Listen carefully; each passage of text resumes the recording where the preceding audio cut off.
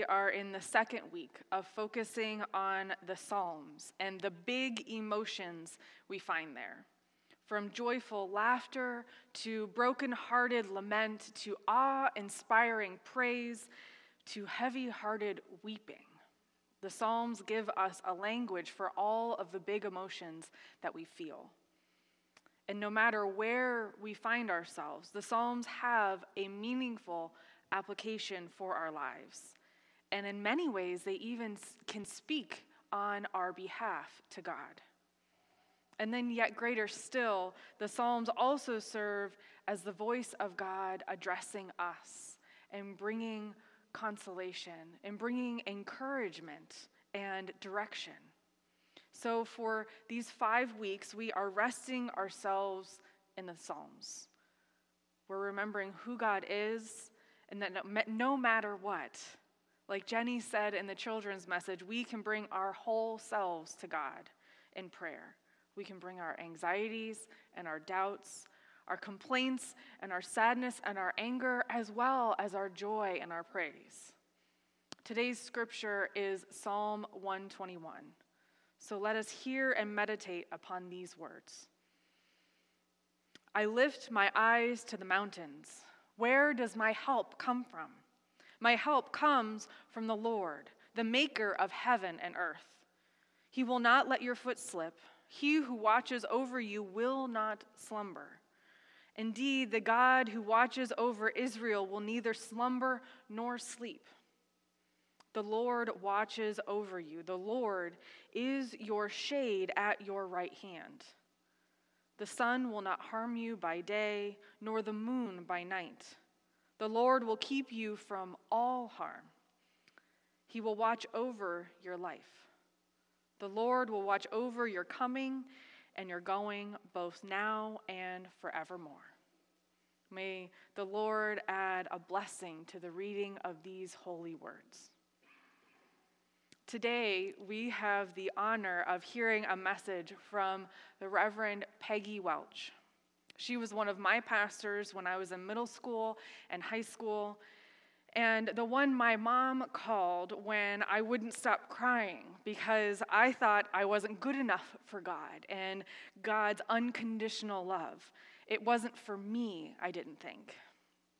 For over half of my life, Pastor Peg has been listening to my doubts, answering my questions about faith, and being my spiritual mama long before she became my mother-in-law. That's right, she is also Russ's mom and Joseph and Corey's daddy. So let us hear this good word from Pastor Mama.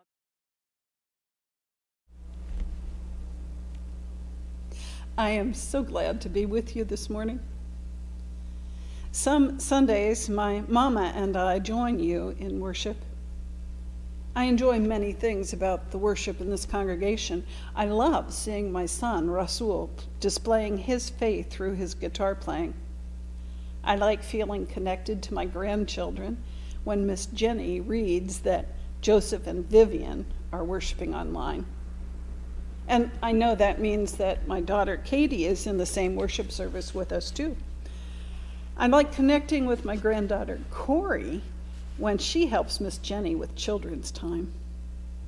And I find my daughter Heidi's messages to be uplifting each week as she acknowledges transform our world even when there seems no way out of chaos. On a side note, if it's confusing you that my daughter is married to my son, here's the scoop. Heidi's mother, Marilyn, loves Rasul deeply, as I love Heidi. So we call ourselves co-moms and claim them both as our own. Hi, Marilyn. I'm delighted to be here to give Heidi a respite from preaching. The events of the last year, and especially the last couple of weeks, have been exhausting for all of us, including pastors. And today's big emotion is one that I've struggled with all my life. Today we're talking about worry.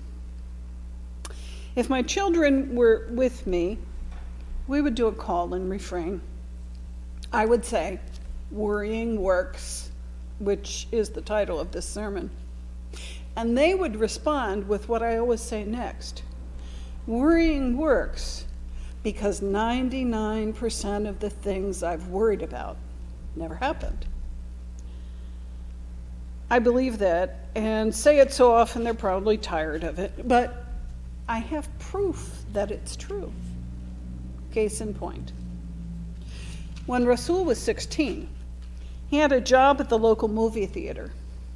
He and his best friend pulled the evening shift together, often on Saturday nights.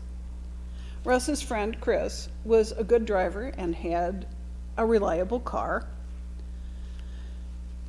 But we lived in a beach town. They were 16, and Russ was the kind of teenager who always had to learn the hard way. So I would lay in bed, waiting, sleepless.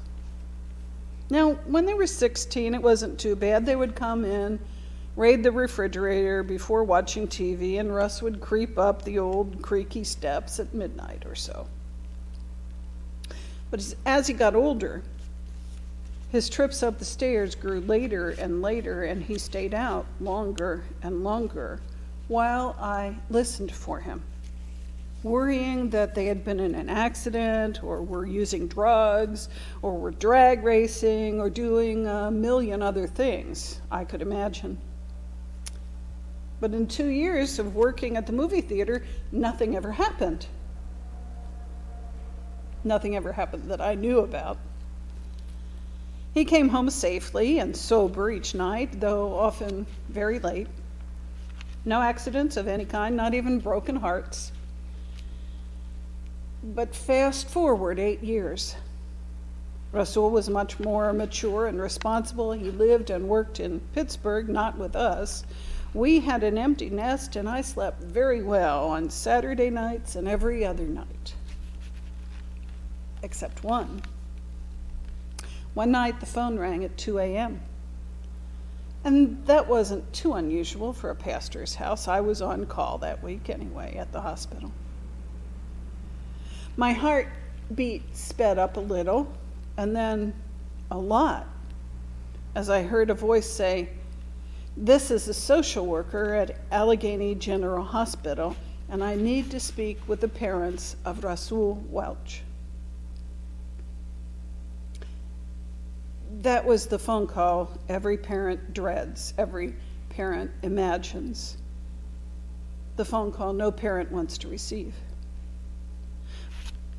But notice this, I had not been worried about it. So worrying works. None of the things I imagined when Russ was in high school happened, but trauma occurred when I was least expecting it. Of course, I'm speaking a little bit tongue-in-cheek when I say that worrying works, but the truth is that worry doesn't help anyone, anytime, anyway. And when real tragedy happens, we find the resources within ourselves to deal with it, as my husband and I did through the weeks and months of Russ's recovery from the car accident. So test my theory. A year ago, early January 2020, what were you worried about? Were you worried about a pandemic? About homeschooling children? About killer hornets? We weren't yet worried about where to get toilet paper or hand sanitizer. These very real problems came at us out of nowhere, and we're still here to talk about it. Worry is not new. Many passages in the Bible pour out the writer's worry. Listen to these. Psalm 18 says, "Cords of death entangled me, the torrents of destruction overwhelmed me, the cords of the grave coiled around me, the snares of death confronted me." I don't know about you, but my anxiety has never been about cords of death, torrents of destruction, or snares. Psalm 22, the psalmist goes back and forth between despair and confidence. Here's what the writer says in part. Many bulls surround me, strong bulls of Bashan encircle me. Roaring lions tearing their prey open their mouths wide against me. I am poured out like water, and all my bones are out of joint. My heart has turned to wax. It has melted away within me. I have never, ever worried about lions, bulls, or my heart melting. And in Psalm 13, David says, "How long, O Lord, will you forget me forever? How long will you hide your face from me? How long must I wrestle with my thoughts and every day have sorrow in my heart?" It has been a year of wrestling and sorrow. Fear is a gift from God to help us recognize danger and survive. It is meant to be a brief and powerful stimulus for action. Anxiety, in contrast, is often long-term. It's often something we create by imagining all the things that can go wrong, all the things that might be, and fearing those. It's a response to what might be, not what is. Anxiety or worry is closely aligned with depression. Therapists say they are flip sides of the same coin, so combating one can help the other. What then are we to do as people who are working at following Jesus? How can we combat anxiety, worry, depression? I'm not here as a therapist, but I am here as an interpreter of God's Word. There are whole libraries of books and articles and podcasts about how to combat depression and anxiety. And there are hundreds of new apps that have appeared in the last year for mindfulness, for relaxation, for walking through the rainforest. They are all useful tools in this time of our lives when we have many real things to fear. And you can Google any number of them. No, I'm here to share with you what works for me as a person on the Christian journey. People of faith have an additional tool. Our faith in God is the greatest tool in the box. Mama says, "Let your faith be greater than your fear." She practices what she preaches. She's 94 years old, 94 years young. And in the last 12 months, she has buried her husband of 64 years, grieved other friends and relatives, been hospitalized 3 times, and healed from assorted broken bones and wounds. Never once has she complained or worried about things that might be. Although, quite a few times I've heard her muttering, "Faith over fear, faith over fear, faith over fear," reminding herself. Worrying does not mean that we don't have faith. Listen carefully to what Mama says. Let your faith be greater than your fear. Very often we have faith, but we have spent so much time worrying over what might be that we have allowed the worry to be bigger than the faith, as I did when I lay awake at night worrying that Rasul might get into trouble. Often we worry so much that we forget to practice our faith.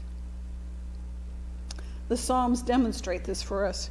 The worry Psalms generally begin with all the bad stuff that's going on or might happen, and the writer pours out all the troubles, and then and only then does the psalmist remember who God is and what God has done in the past. It's a pattern in many Psalms, and it's one I've found useful in my life. I go ahead and pour out all the worry and anxiety to God, and I plead with God. And then I remember the 99 times that the things I've worried about didn't happen. And I remember the times that God pulled me out of catastrophes I never anticipated or strengthened me for trials and tribulations. And just like the psalm writer, my faith grows bigger than my fear. So listen to the other part of these psalms.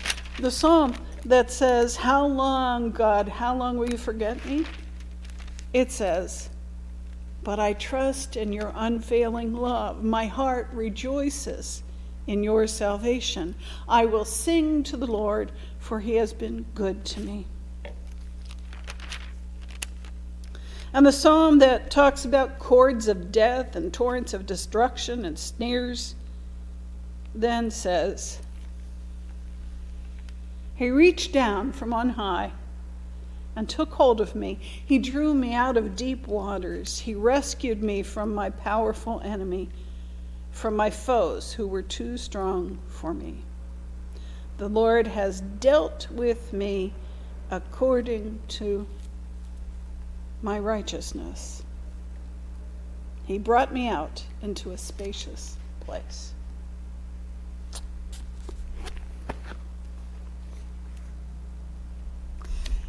Remembering what God has done in the past helps us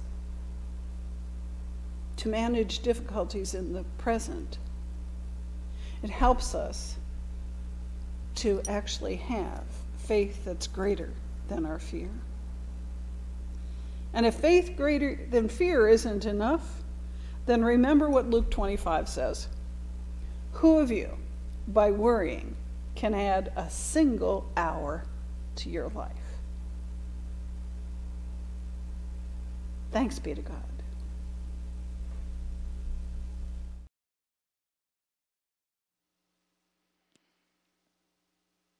Thank you, Mama. Now we will have a time of sharing our joys and our concerns with one another. And I invite you, if you feel comfortable, to share those in the comments. But know that anything that is shared in the comments, it is on the internet, so everybody can see. If you would like a more private way of doing that, you can go to our website, and there is a prayer request button up in the top right-hand corner, and you can send us an email with that, and we can be praying with you and for you. But however you share your prayers, we know that praying for one another and with one another is a way that we can go to God, and we can be in community while we go to God for our yearnings, for our desires, as well as our praises and our joys. So now let us share our joys and our concerns with one another and prepare for prayer through this song.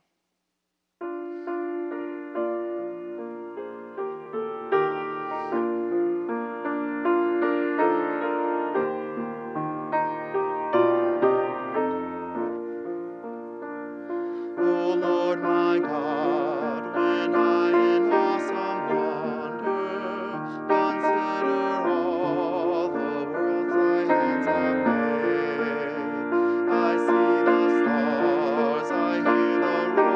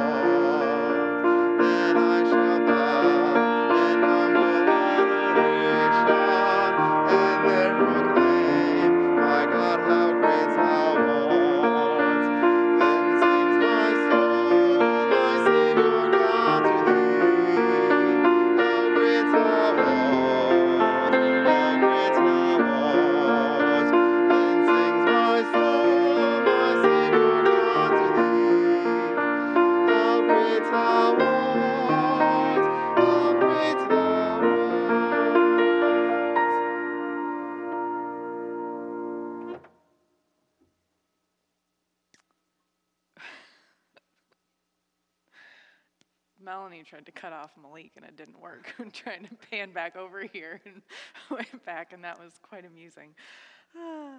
So we have quite a few prayers that have come in. Linda asked for prayers for Denise, who is having knee surgery this week. Penny asked for prayers for her dear friend and her family who are struggling with multiple cases of COVID. Stephanie asked for prayers for Rich, who has been in the hospital since April with COVID, and Jill, who is his support system. Shelley asked for prayers for Bernie, who has advanced dementia and has been moved to hospice. And Alan asked for continued prayers for our country and that our faith can overcome all our fears. Yes. Marla asked for prayers of comfort for Louise Novak, who lost her husband yesterday. You're welcome, Greg, for sharing Mama Peg with you. Judy asked for thanks for prayers for Brian and Henry, who are doing better, but then prayers for little Jack, who is showing the same symptoms as Henry, but not as severe. Definitely praying. And Linda asked for continued prayers for Linda as she recovers from pneumonia, and Jean, who is caring for her. And Chuck asked for prayers for Al Cosby, who is dealing with COVID. Dana asked for prayers for her friend who has an elderly father in the hospital with COVID. Oh my goodness, guys. Kathy asked for continued prayers for Matt's family, his sister and brother-in-law, niece, and mother all tested positive for COVID and are recovering at home. Greg asked for prayers for peace for our president and leadership of the country, and prayers for the students and teachers in school, and pray for our church leadership and for Pastor Peg, yes. And Stephanie asked for prayers for all the students and teachers at all levels. Corey is currently laying covered with her coat on the floor over here. I think she might be a little bit tired from going to school all week. Elizabeth asked for prayers for her Aunt Margaret, who is currently hospitalized with COVID and many other complicating conditions. Linda says, thank you, Pastor Peg, for your message. It was just what I needed today, faith above fear. Wow, I'm glad that I didn't preach, because I don't think anybody could have understood me. Gail says prayers for Jack and Monica and their family. Continued prayers for Kathy as she recovers from surgery. Joni asked for prayers for her mother, Alice Buckingham, who is 87 with Alzheimer's. She's only been able to see her once in the last 10 months. That is just so hard.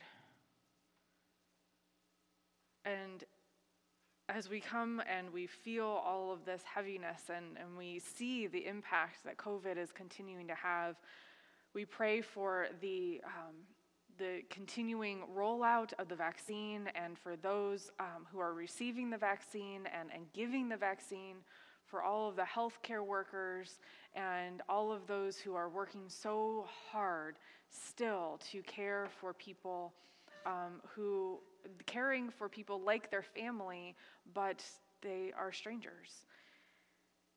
And it is so good to be able to go to God in prayer. And so let us do that now. God of grace, when nothing is right, when we are weary and lost, when clouds dull the sky, help us to be still. When our cries are unheeded, when no effort bears fruit, and when the sun sets, help us to be still. When love seems to be over, when hope is gone, when darkness covers the land, help us to be still. For in being still and refusing to panic or go into despair, we shall come to know that you are right there. Your heart hurts as you stand alongside us, waiting to show us, to be able to show us the stepping stones through the swirling waters, and to help us sing a new song. We have so much to be anxious about at this time. In our community this morning, we have lifted to you the names of those people who are near and dear to us, who are struggling, and we ask for your healing love and your blessing upon them. God, we pray for those who are battling COVID, those who are mourning the loss of a loved one and are upon an anniversary of a loss. For those who are struggling with mental illness and addiction. God, for our country and for our world, we pray. The needs are great, but we know that your love, your wisdom, and your power are greater. We pause now to lift up to you our silent prayers that lay heavy on our hearts.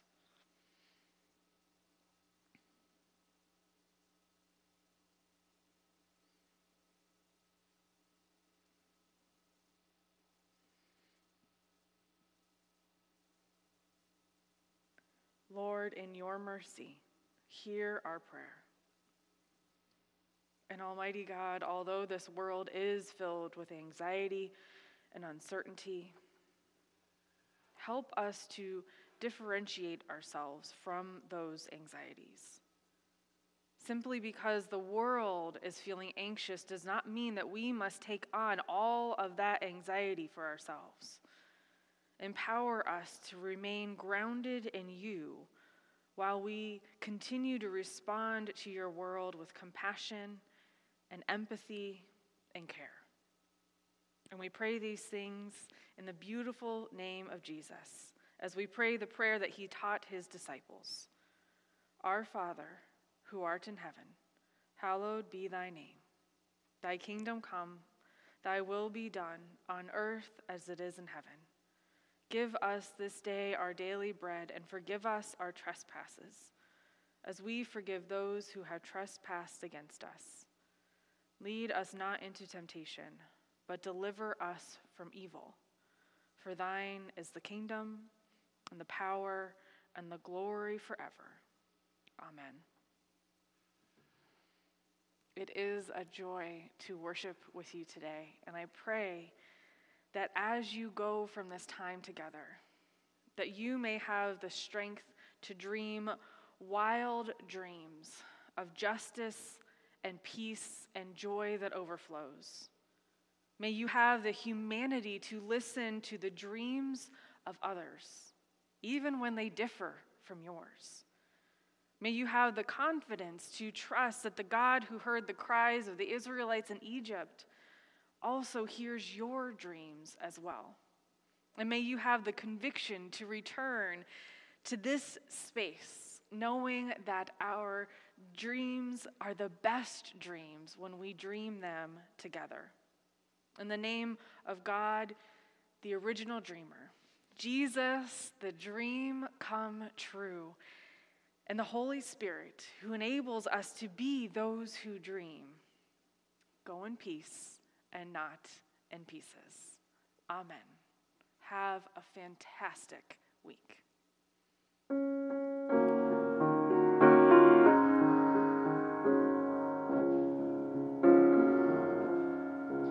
God, we gather as your people to raise our song above, and we dare to claim the promise of your love. Though the day may not yet be here, we trust it soon will be, when your children will be free. Oh, may our hearts and minds be open, fling the church doors open wide.